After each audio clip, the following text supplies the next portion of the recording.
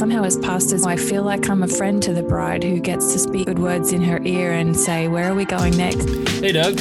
What's up, JR? It's good to see you again. Really good to see you. Excited about another episode here. I've got a question I want to start this episode by asking you. What do you do when you're blasted? Blasted. Well, normally I go to Denny's and no, or I preach. No, I'm just kidding. Yeah. What do you mean by blasted? Yeah, I've heard you use this phrase before. Yeah, it's an acronym. So what do we do when we're blasted? What do we do when we're bored, lonely, anxious or afraid, stressed, and tired? So how do you respond as a pastor when you're bored, lonely, anxious or afraid, stressed or tired? What are some of your coping mechanisms when you're blasted? Yeah, well, boy, that's a deep question. I feel like you could probably ask my wife. She'd be able to tell you a little bit better. However, I think for me, in an unhealthy perspective, I tend to isolate. Like when I'm feeling a lot of those pieces, I want to hide. I want to build a fig leaf or like a fig suit and just stay hidden in the shadows. I think on a healthy space, I slow down. For me, when I'm feeling really anxious, what I recognize is there's this spirit of hurriedness that kind of like hangs. And what I need to do is the opposite. Like I remember as a kid, we used to always talk about opposite day. And I've actually found that there's this deep spiritual truth in that of when I'm feeling something, then I lean into that something. I think the Eastern Orthodox call those counterformative practices. Ooh. Right. So like culture is forming us in one direction. And so we have to engage in these counterforming practices and exercises the other direction. Yeah. What are some of the things that you do, JR, when you are blasted? Yeah. Very rarely do I feel bored. There's always feel like there's just too much going on.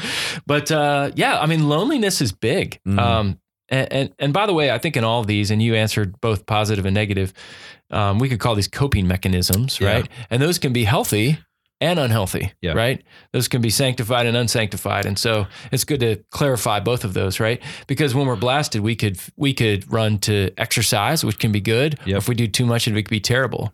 We could run to eat, and that could be good, or it could be terrible, right? And so there are good and healthy coping mechanisms and unhealthy. But when I'm lonely, I mean, sometimes healthily picking up the phone, when I'm lonely, I can feel a great amount of pity on myself and just kind of self-flagellation. You deserve this. There's a reason why you're lonely, and sort of live in that fantasy world, or that warped view of reality that says every other pastor has friends. Yeah. And I don't, when majority of pastors say they can't name one close friend. So that's pretty normal on that. Anxious and afraid. When I'm anxious and afraid, I just work harder. And that can be good. I don't get lazy. I don't withdraw, but it turns to workaholism for me. I just keep driving because I think if I work harder, I'll be able to control this more. I'll be able to accomplish this and feel better about myself. And so that's anxious, afraid, and stressed when I get in there. And when I'm tired, I'd like to say I go to sleep. I don't. I have a hard time with my turning my brain off at night. But when I get tired, sometimes I'll just zone out with the Netflix movie and that's not always bad. Right. Netflix and chill is sometimes a good thing. Just not when it's for like 6 days straight. So, I mean, I think this is an important question for every pastor to ask regularly of what do we do when we're blasted? That might be even a good Monday morning question to ask regularly. That really might be. And even realizing too, like seeing the grace in that when you recognize that there's some really unsanctified things that are happening to say, okay, you see that. So what are you going to do about it? Are you just going to sit there and keep running headlong into that coping mechanism? Or are you going to see how you can replace that with something that's holy and sanctified? Yeah. And it's really dangerous on this, because if I say, I'm bored, I'm going to go read, like that's good. I mean, that can be productive, but if all I did was read, even the motivation behind why am I trying to read? Am I trying to be smarter? Am I trying to look more impressive? Am I trying to think that like just knowing about God replaces the need to know God personally, right? Yeah. So we have to be very careful even with what are the motivations behind why we feel blasted. And you and I both, most pastors listening, we're not bored sitting around for a week going, I have nothing to do this week. How should I spend my time? I'm bored out of my mind. Yeah. But I think it's the little boredom. I've tried to do these little micro practices with my phone of like when I go into the post office, like leaving my phone in the car. of being forced in the boredom of 3 minutes of waiting until I'm called instead of just trying to check my email. I've had to delete social media off my phone entirely because of those little boredom spaces. And boredom sounds strong, but where I need a stimulus hit. Yeah. You know, where I can just click something real quick on my phone. I'm just learning to put it on airplane mode or leave it in the car. And I still have room to go to improve on that. But yeah, I mean, the blasted state is real for every human, for every leader.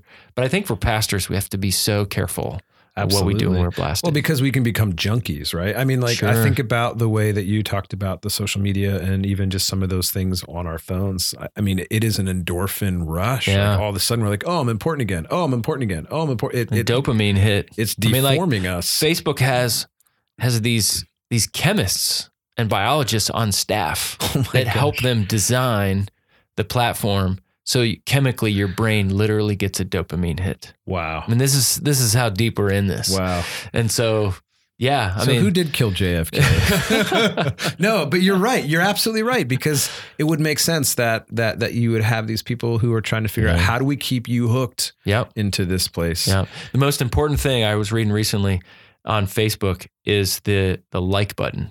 Wow. Because there's something about our brains when we see the blue and white screen, but in the corner, what do we see? The red number. And it's the red number that's the dopamine hit. Yeah. I'm important. People love me. People need me. People have commented. I'm noticeable. Yeah. Has done something. And it doesn't mean we all, log out of Facebook forever and delete our account, but we just have to be aware of these things. And even next time we go onto Facebook or Instagram or Twitter or whatever to ask, did I just go here because I felt blasted in some way? Yeah. Even just by asking that question can be a counterformative practice. What a beautiful invitation.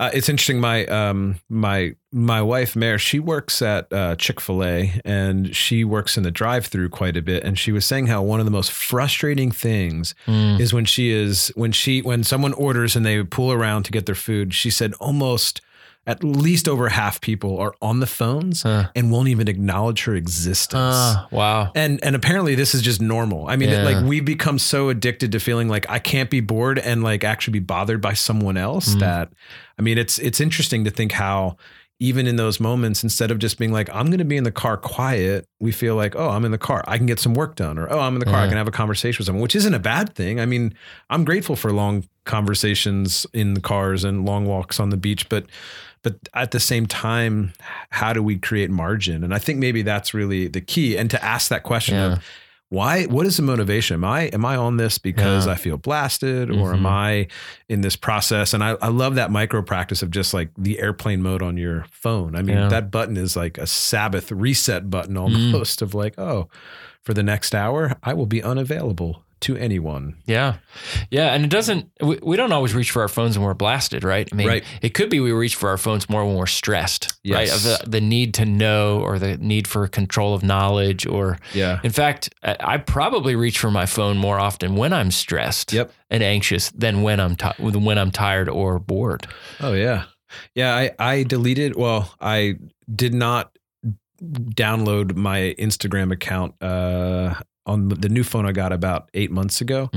And some of the reason was because I sensed I would be looking constantly to see if people noticed me. And just even recognizing that, it was like this soul check moment of like, well, how is this important to me? Yeah. I mean, what deficiency or what place do I need Jesus to show up and heal in me? And I think, for me, it came back down to maybe loneliness or feeling stressed, but just like that longing to be noticed. Yeah. And like, it made me think about Hannah, as she's longing to be pregnant and just weeping and God, you have to show up. And it's like, instead of, she could have just been like, well, I guess I'll just kind of let that go and I'll just keep on in this place of looking like a crazy drunk person. But in reality, it's like we all have these spaces where we have these deep needs and these deep longings and these places where we have developed these coping mechanisms, but to come to a space where we just trust the Lord in that. I feel like that's hard work. It's soul work.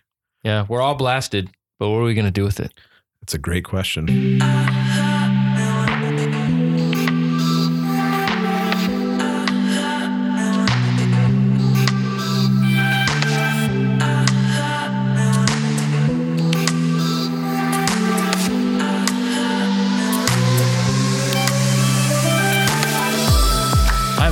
honored to introduce you to our next guest. Originally from Australia, Mandy Smith is the lead pastor of University Christian Church in Cincinnati, Ohio, a vibrant community right in the heart of the University of Cincinnati. She is a regular contributor to Christianity Today publications. She's been an active leader and writer for Missio Alliance, including helping to host the national event She Leads. She's the author of a few books, including the great book, The Vulnerable Pastor, put out by InterVarsity Press. Mandy and her husband, Jamie, have 2 children. Her husband, Jamie, is professor of New Testament at Cincinnati Christian University. She is an artist at heart. She paints, she draws, she creates, and I am grateful to call her a sister in Christ and my good friend. Enjoy this conversation with my friend, Mandy Smith.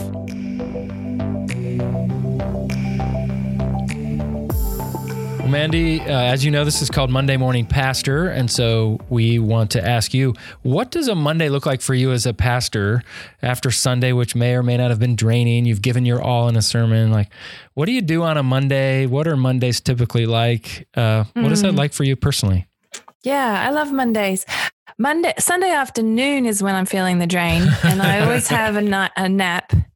It usually goes nap, tea, coffee, shower. Sunday afternoon in something like that order. And then I always talk to my parents Sunday evening, my parents who are in Australia that I never get to see. So like that feels like a death and a resurrection by the time I go to bed on Sunday night. So Monday is usually like a day to just be present. For me, Sabbath is, because Monday is the day I take Sabbath. And yeah, great. I just remember having a moment when I was just standing in the sunlight in my lounge room, and I don't even know how long I'd been standing there on a Monday, and watching the dust motes in the air. And just like when you're a kid and you just zone out, and realizing like, I don't even know how long I've been doing that. and it's okay. Like God delights in me, even though I'm not accomplishing anything right now. I'm no use to anybody. And, I try to somehow remind myself of that at least one time on a Monday.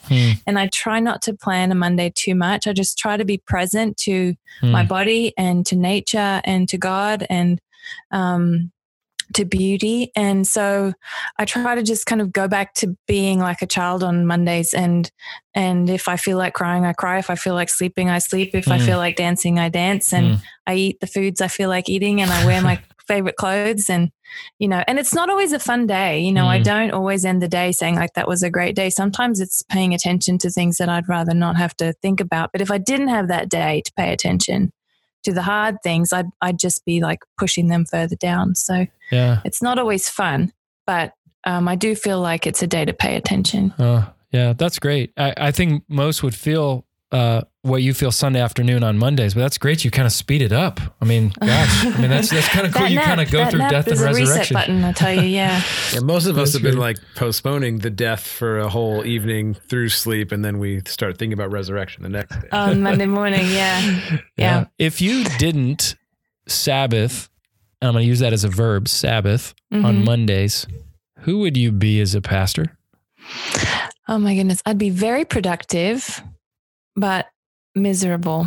I'm a very productive person. I have to repent of my productivity. Like I can just get a lot done, and I'm a kind of an A-type person. And so anybody who knows me now probably wouldn't recognize me from like 15 years ago, where I was just really very, very task oriented and really prided myself. I guess that's the word. I was very proud of the fact that I could just get a bunch of stuff done and, kind of steamroll people in the process, or just be cranky with people all the time. And actually, when I first became associate pastor, when I first started at the church, I was associate pastor, and I really wanted to get everything done really efficiently. And one day had this kind of moment of repentance when I was reading 1 Corinthians 13, when I was thinking, if I'm doing it all but without love, then what good am I, and had to kind of backpedal and start from the question of what do I need to be able to not just do this stuff, but to do it with love. And And I knew that like that meant getting enough sleep, and that meant taking care of myself and making art and being with my family. And so it's kind of it feels like a backwards way, instead of saying like, what do I need to get done and how can I get it done? Instead saying like, what do I need to be able to do all this with love? Means I guess I get less done, but I have fewer messes, emotional and relational messes to mop up. So I guess maybe in a way that saves time too. But, yeah. Well, I'm just deeply encouraged you're practicing Sabbath. I mean, Doug and I, this is really important to us. We've talked through this. Eugene Peterson, he beat that into my head that you have got to, he said a busy pastor is a lazy pastor. And we can even not only have Sabbaths, but what he called bastard Sabbaths, where we call it that, but it's really a day off to just get my personal like errands done, or an agenda day that I really calling Sabbath, but it's not. So I'm really grateful that you're doing that, because I have yet to meet a burned out pastor who regularly practiced Sabbath. That's good. No, I know they're out there, but I just haven't met them. And doesn't mean we don't have discouraging times or a draining season. But as far as saying I'm burned out after years of ministry with no break, I've never met anybody that's practiced Sabbath regularly in that. Yeah, well, God was pretty upset with the Israelites when they didn't practice Sabbath. And for a reason. I think it's to rest from our habits of being God, and when you go back to it, for me, when Tuesday is the busiest day of the week, not counting Sunday, and something from Monday leaks over into the rest of the week. And that's what Jews still do today when they're finishing the Sabbath with the pouring of the wine into a cup so that it overflows. It's their prayer that the sweetness of this day will leak over into the whole week.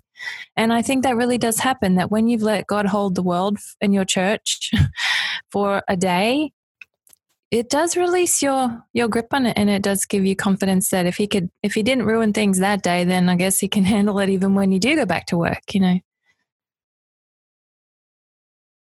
Yeah. So thinking there are probably some folks listening to this podcast who maybe even the idea of Sabbath is really foreign or brand new.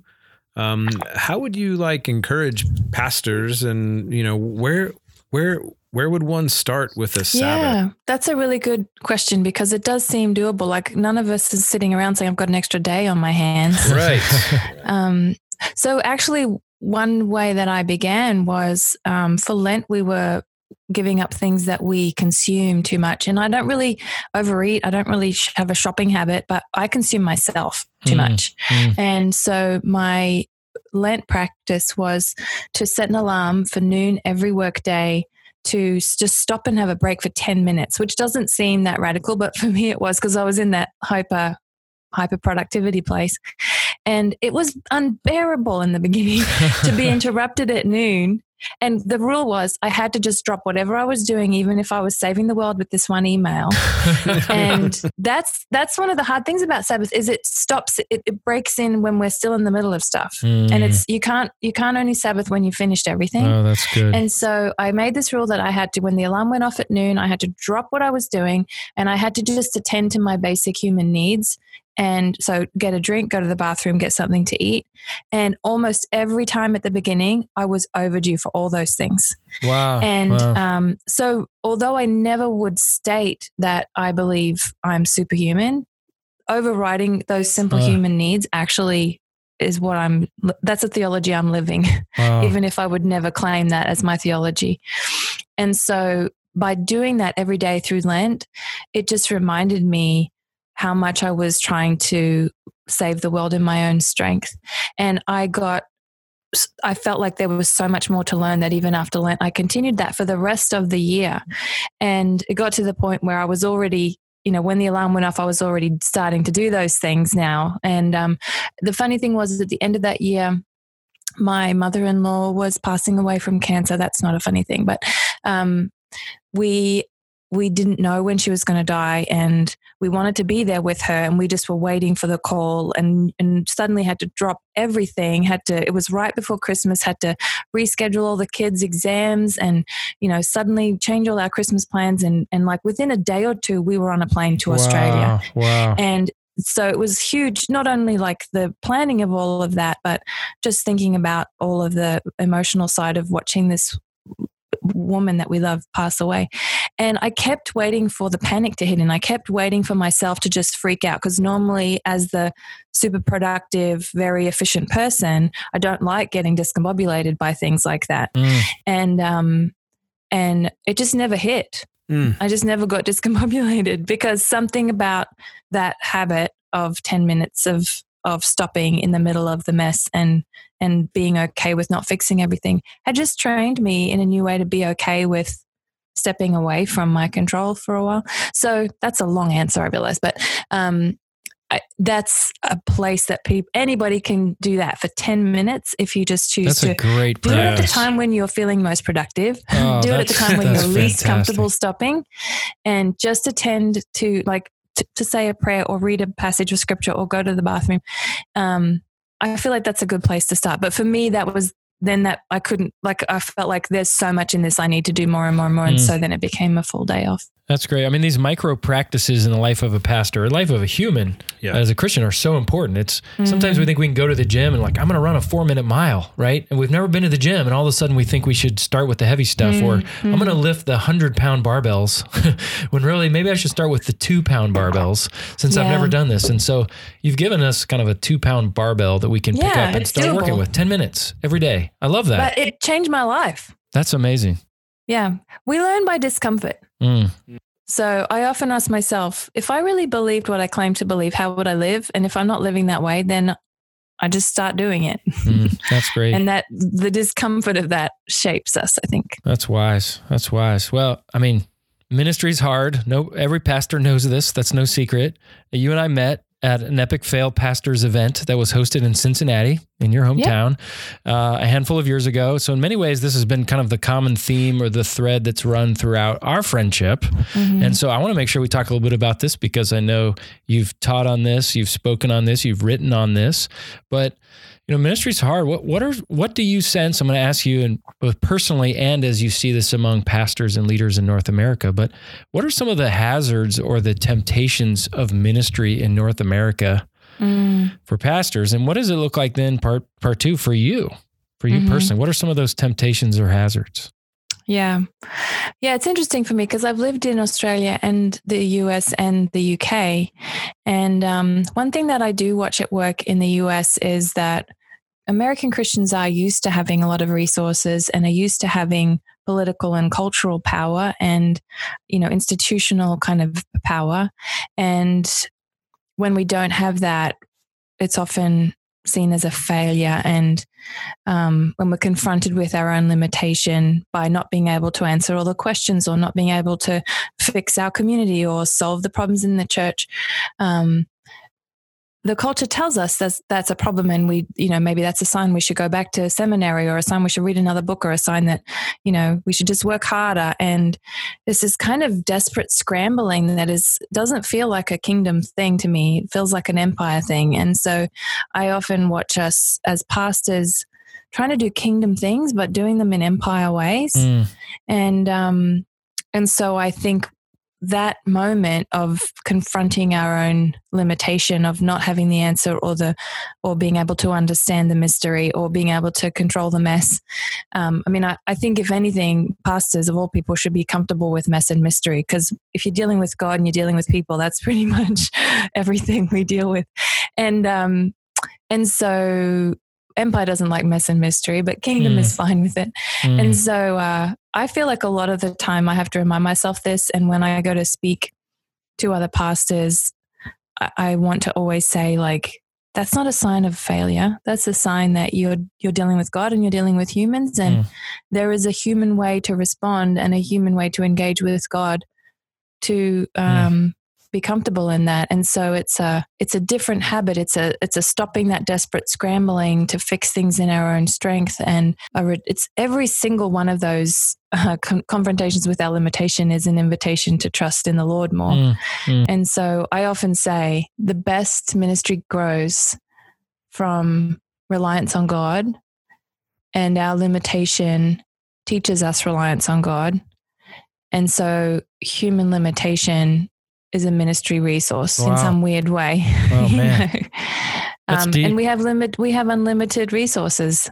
If our weakness teaches us reliance on God and it helps us be better at ministry, then we've got a lot of opportunities to do that, so. The irony of the gospel. Absolutely. Yeah. Yeah. And it reminds me, when you talk about messes, Mandy, it reminds me of the title of your book, Making a Mess and Meeting God. Yeah. That one's out of print. So if anybody really? wants that. Oh, yeah. Well, I'm sorry to hear that. I think you can buy used copies on Amazon. Yeah. But I've always loved that title, like Making a Mess and Meeting God. Making a Mess and Meeting God. Yeah. Sometimes we don't even make the mess. Sometimes we're just handed the mess. But either way, most of my art is actually not starting with a clean canvas. Most of it is like, here's a thing I found. What can I do with that? And I think life is like that. And I think ministry is like that, very few times are we given a clean anything to just make whatever we want to make with. It's learning to see the possibility in a broken thing or a less than ideal thing. When things are hard, when ministry is hard, like what are the lies that you are personally tempted to believe about you, about God, question. About your people, about, what lies feel tempting to believe? Lots and lots of lies related to shame that has some connection to gender, I think. So like they were right after all. Wow. You aren't cut out for this. You're too emotional. You're too weak. You're blah, blah, blah. Lots of things related to my own personality or my gender. That's like, yep, those people who told you shouldn't do this or couldn't do this, looks like they were right. Also, I think just feeling like, well, I only did this because I felt called by God, and God like drew me out on this limb, and here I am. He left me dangling, he's forsaken me. And I'm only here because I was obedient to him, and now he's left me just hanging, and he isn't good, or he's not here, or then to say like, oh, so I misheard him, or I was disobedient. Like the option, I think he's really been stretching my capacity to have a different choice apart from God isn't good, or God forsook me, or I must have misheard or been unfaithful. To say Jesus went to the cross because he was obedient to the Father. Like it's not just being obedient is not a guarantee that it will be always successful in the way we think of success. Yeah. Oh. So there's solidarity that can be found with Jesus in that when we don't believe that lie, but that lie is always a temptation. Yeah.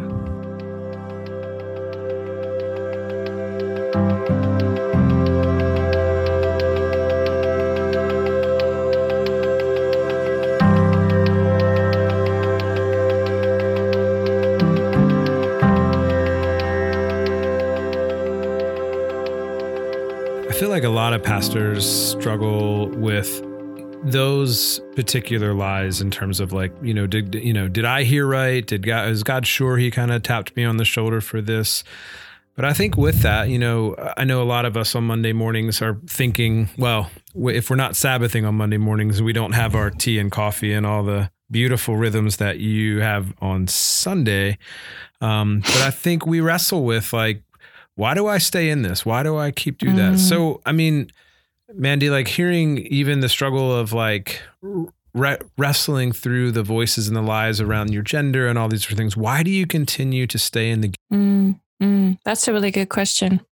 I was thinking about that. I mean, I think I'm a Christian because I love Jesus. I'm a pastor, which is, I guess, a subcategory of Christian, because I love the church. And I truly, now let me just clarify. The church, actually, I think I see an ecclesia picture. People can't see it. Yeah. Yeah. They're just going to hear, right? But yeah, you did that last January, I believe. Yeah. So the way, I mean, the bride of Christ, her name is Ecclesia. She is pure and lovely.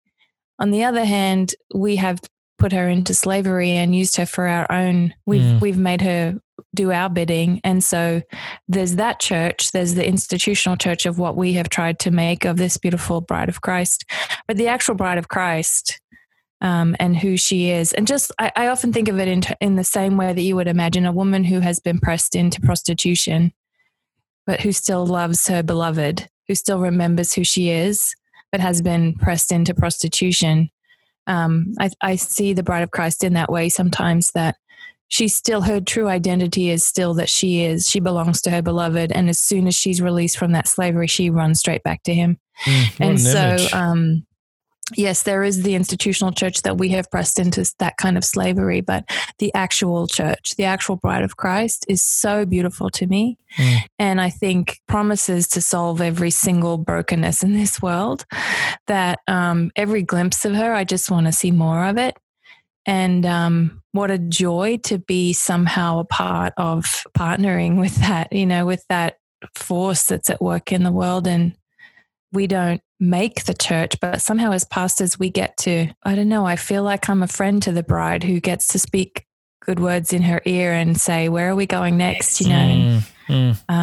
When she's at her best, she's such a beautiful force, and so many facets, she's like a symphony played on many instruments, and I get to somehow like be the conductor or something, at least in my little part of the symphony.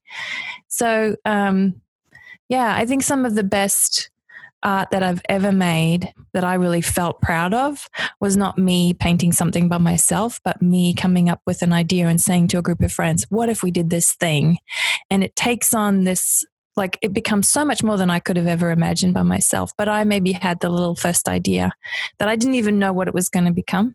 Yeah. That then we fleshed out together, and then we all could look back at it and be like, I can't even remember which was my part, but somehow I got to be a part of that beautiful thing that we made, And I've had many times when I've done that with art that being a pastor feels a lot like that to me.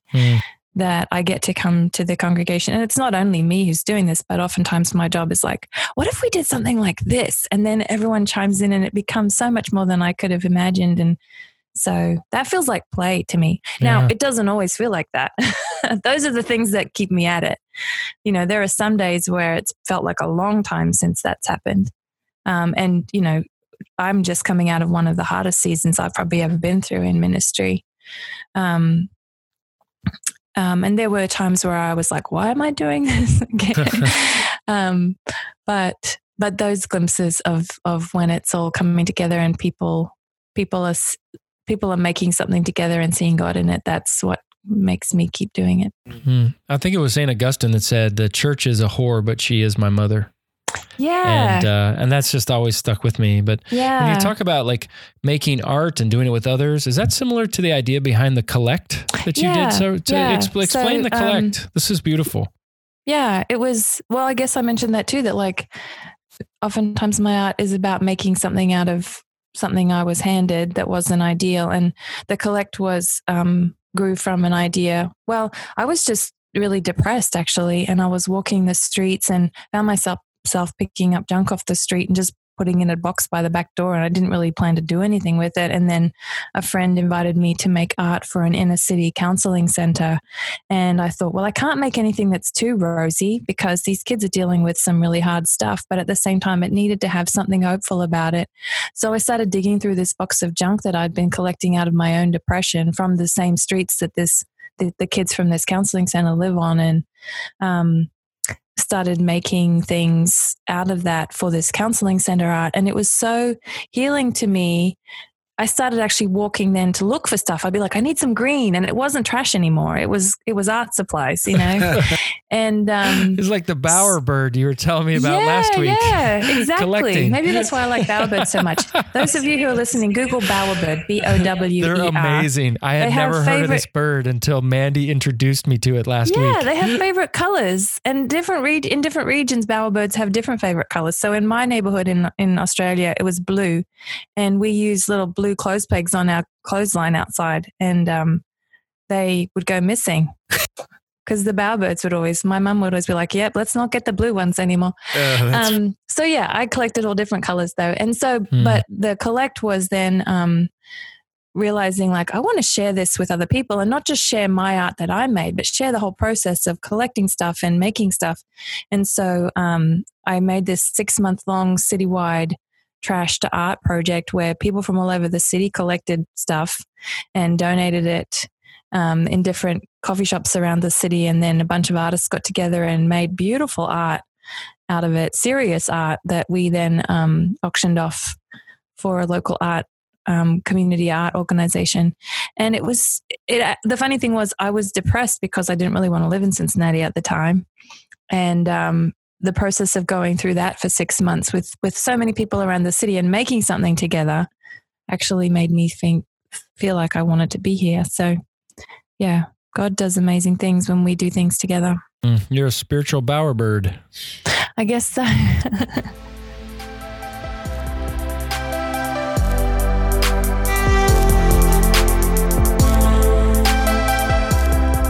So you mentioned something that,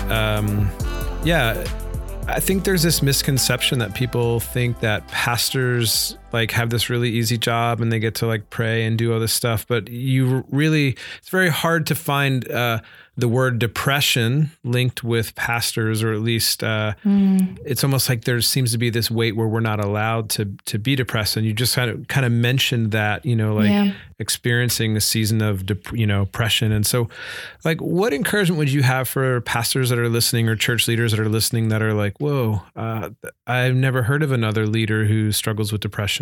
Yeah. I've had maybe 3 different times where I've had to be on some kind of medication for it. And almost every winter I go through some kind of seasonal issues. So, boy, I guess be kind to yourself. And the challenge when you are trying to lead other people is, when is it just something to press through? Like, all of us have ups and downs emotionally. When is it time to just press through? And in some ways, when I talk about letting God use our limitations, the problem with hearing that is that we think, well, then every time we feel we can't do this, we should just press through. And there are times when it's time to say, like, no, this is a sign that this is just time to step out for a bit. So I never want to encourage someone so much that God can use your limitation that it actually makes them keep working when they really just need to rest. But I think there are also ways in which somehow God can, if the depression is at a certain level, we need to step back. If it's at a lesser level, then sometimes there are times when I am wrestling with depression, but I'm still leading the church. And I think one thing, obviously there are people that we need to be talking to bring friends and a counselor in. I have had to overcome my shame in sometimes being on medication for it. I also have realized that there's a kind of energy that we put into it when we are also anxious about the depression. So there's the actual reality of our own depression. And then once we realize that's what we're dealing with, there's this like, how long is this going to last? And I wish it would just hurry up and be over. And this voice outside of it, or this like part of ourselves that's like constantly watching and assessing and like getting anxious about the fact that we're depressed. And so I've tried. The irony is we just need the energy to attend to the situation. We don't need to be giving energy to the anxiety about the situation.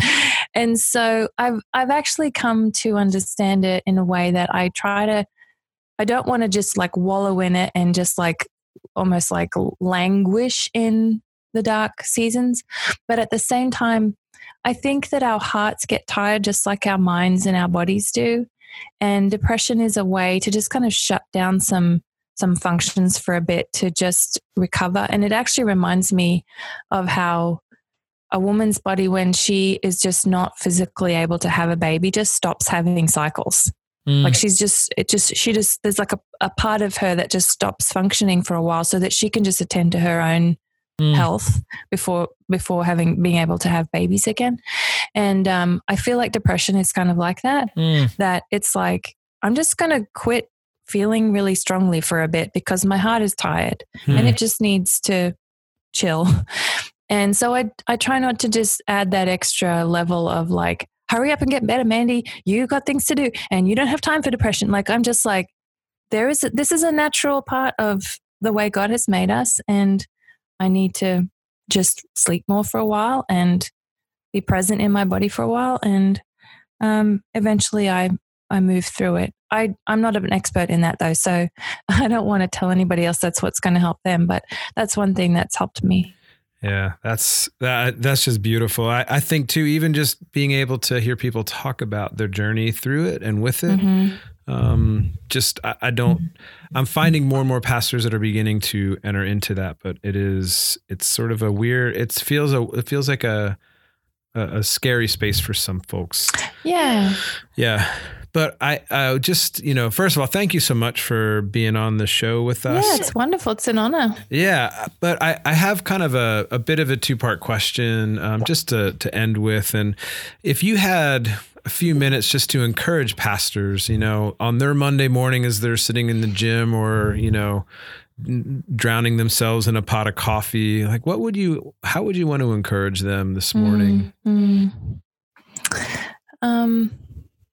I guess I would want to say what I always need somebody to tell me, which is that God knows exactly who you are, and He knows exactly what your church and your community needs. And there are times where He hasn't put you there and it's time to step back. But if you really are called to be where you are, there's some way in which the unique person that you are, with all of your quirks and limitations, is somehow connected to the quirks and limitations of the people where you are and the context that you're in. And in every way that you feel not enough, which we all do. I've sat in rooms with pastors and said, fill in the blank. I'm not blank enough to be used by God, or I'm too blank to be used by God. And the room is just, we're just... Those are the lies we're tempted to believe, right? Those are the lies we're tempted to believe, right? Exactly. Those blanks. And if you sit with a room full of pastors for 10 minutes and ask that question, you start to wonder, who is this person? Where is the person that we all think we're supposed to be? They don't seem to exist, And sometimes they cancel each other out. Sometimes someone on one side of the room says, I'm too loud to be used by God, and someone else says I'm too quiet, and someone says I'm too educated, and one says I'm not educated enough, and one says I'm too young, and one says I'm too old. And I'm like, what a lie of the devil that we all think there's this imaginary ideal out there somewhere. And so we do have this image in our heads. And JR, I don't want to say this person needs to be a leader as well, but the 30-something extroverted, dynamic white man that I think JR kind of fits some of those. I don't know you as well, Doug. Maybe that's you as well. I don't know, but you have a different vibe about you. But we absolutely need the extroverted, all the stereotypes, white man, whatever it is. We need that guy. We need so much more than that guy. Yeah, right. And there is, so I guess I would say to the people who are listening, whoever you are, whatever gifts you have, whatever experience and education and personality you have, God wants to show something to the world through you in a way that can't be shown to the world in any other way. And there are people in the world who will not hear the gospel if you do not step in to share it in the unique way that He wants to share it through you. Yeah, that's good. That's really so it's not just about you getting a chance to be yourself and do you. It's about the fact that the church needs each of us in the unique ways that we let the gospel be revealed. And sometimes it's not even through our understanding. It's just through the way that we follow God ourselves, to let people watch us follow God. Mandy, I have an 11-year-old daughter, and she has been telling me over the last year or so that she feels like she wants to be a pastor when she grows up. And so what would you have to say to my Kylie and to the other little girls that are dreaming about becoming pastors one day? That's beautiful. Well, I love that she has come to that conclusion so young. At 11, I think I had a similar calling, and it was actually at that time that I gave my life to Jesus, and I just sensed God had something for me, but I had no role models for that. So I just had a very vague sense, but I love that she has that kind of clear sense of that. I guess there's so many things. I wish I could just give her a hug, I'm excited for you. I'm excited for Kylie and for all the girls who are in that place. to get to listen to the Lord and with courage follow where He's leading. And it might be scary at times, and you may not always understand what it is that He's calling you to do. But similar to what I just said, there are things that He wants to show the world through you, and things He wants to show you as you follow that call. The church may or may not have a paid position for you. That's not the same as having a calling. And so be creative. Listen to Him, and there may be ways you have to raise your own funds or do it on the side for a while, or be bivocational or something, because I think that the jobs that the church is already can imagine paying people to do may not include the kinds of things that Kylie can imagine. Maybe by the time she's a grown-up, the church will be ready to pay for those kinds of things. But the kinds of things that I think there's a prophetic kind of thing that this next generation of women will bring that the church may not yet have space for, but we absolutely need. Wow. Yeah. Well, thank you so much, Mandy. Thanks for joining us, Mandy. Yeah, this really was an honor. it. Thanks so much for inviting me. It was great to hang out with you guys for a bit.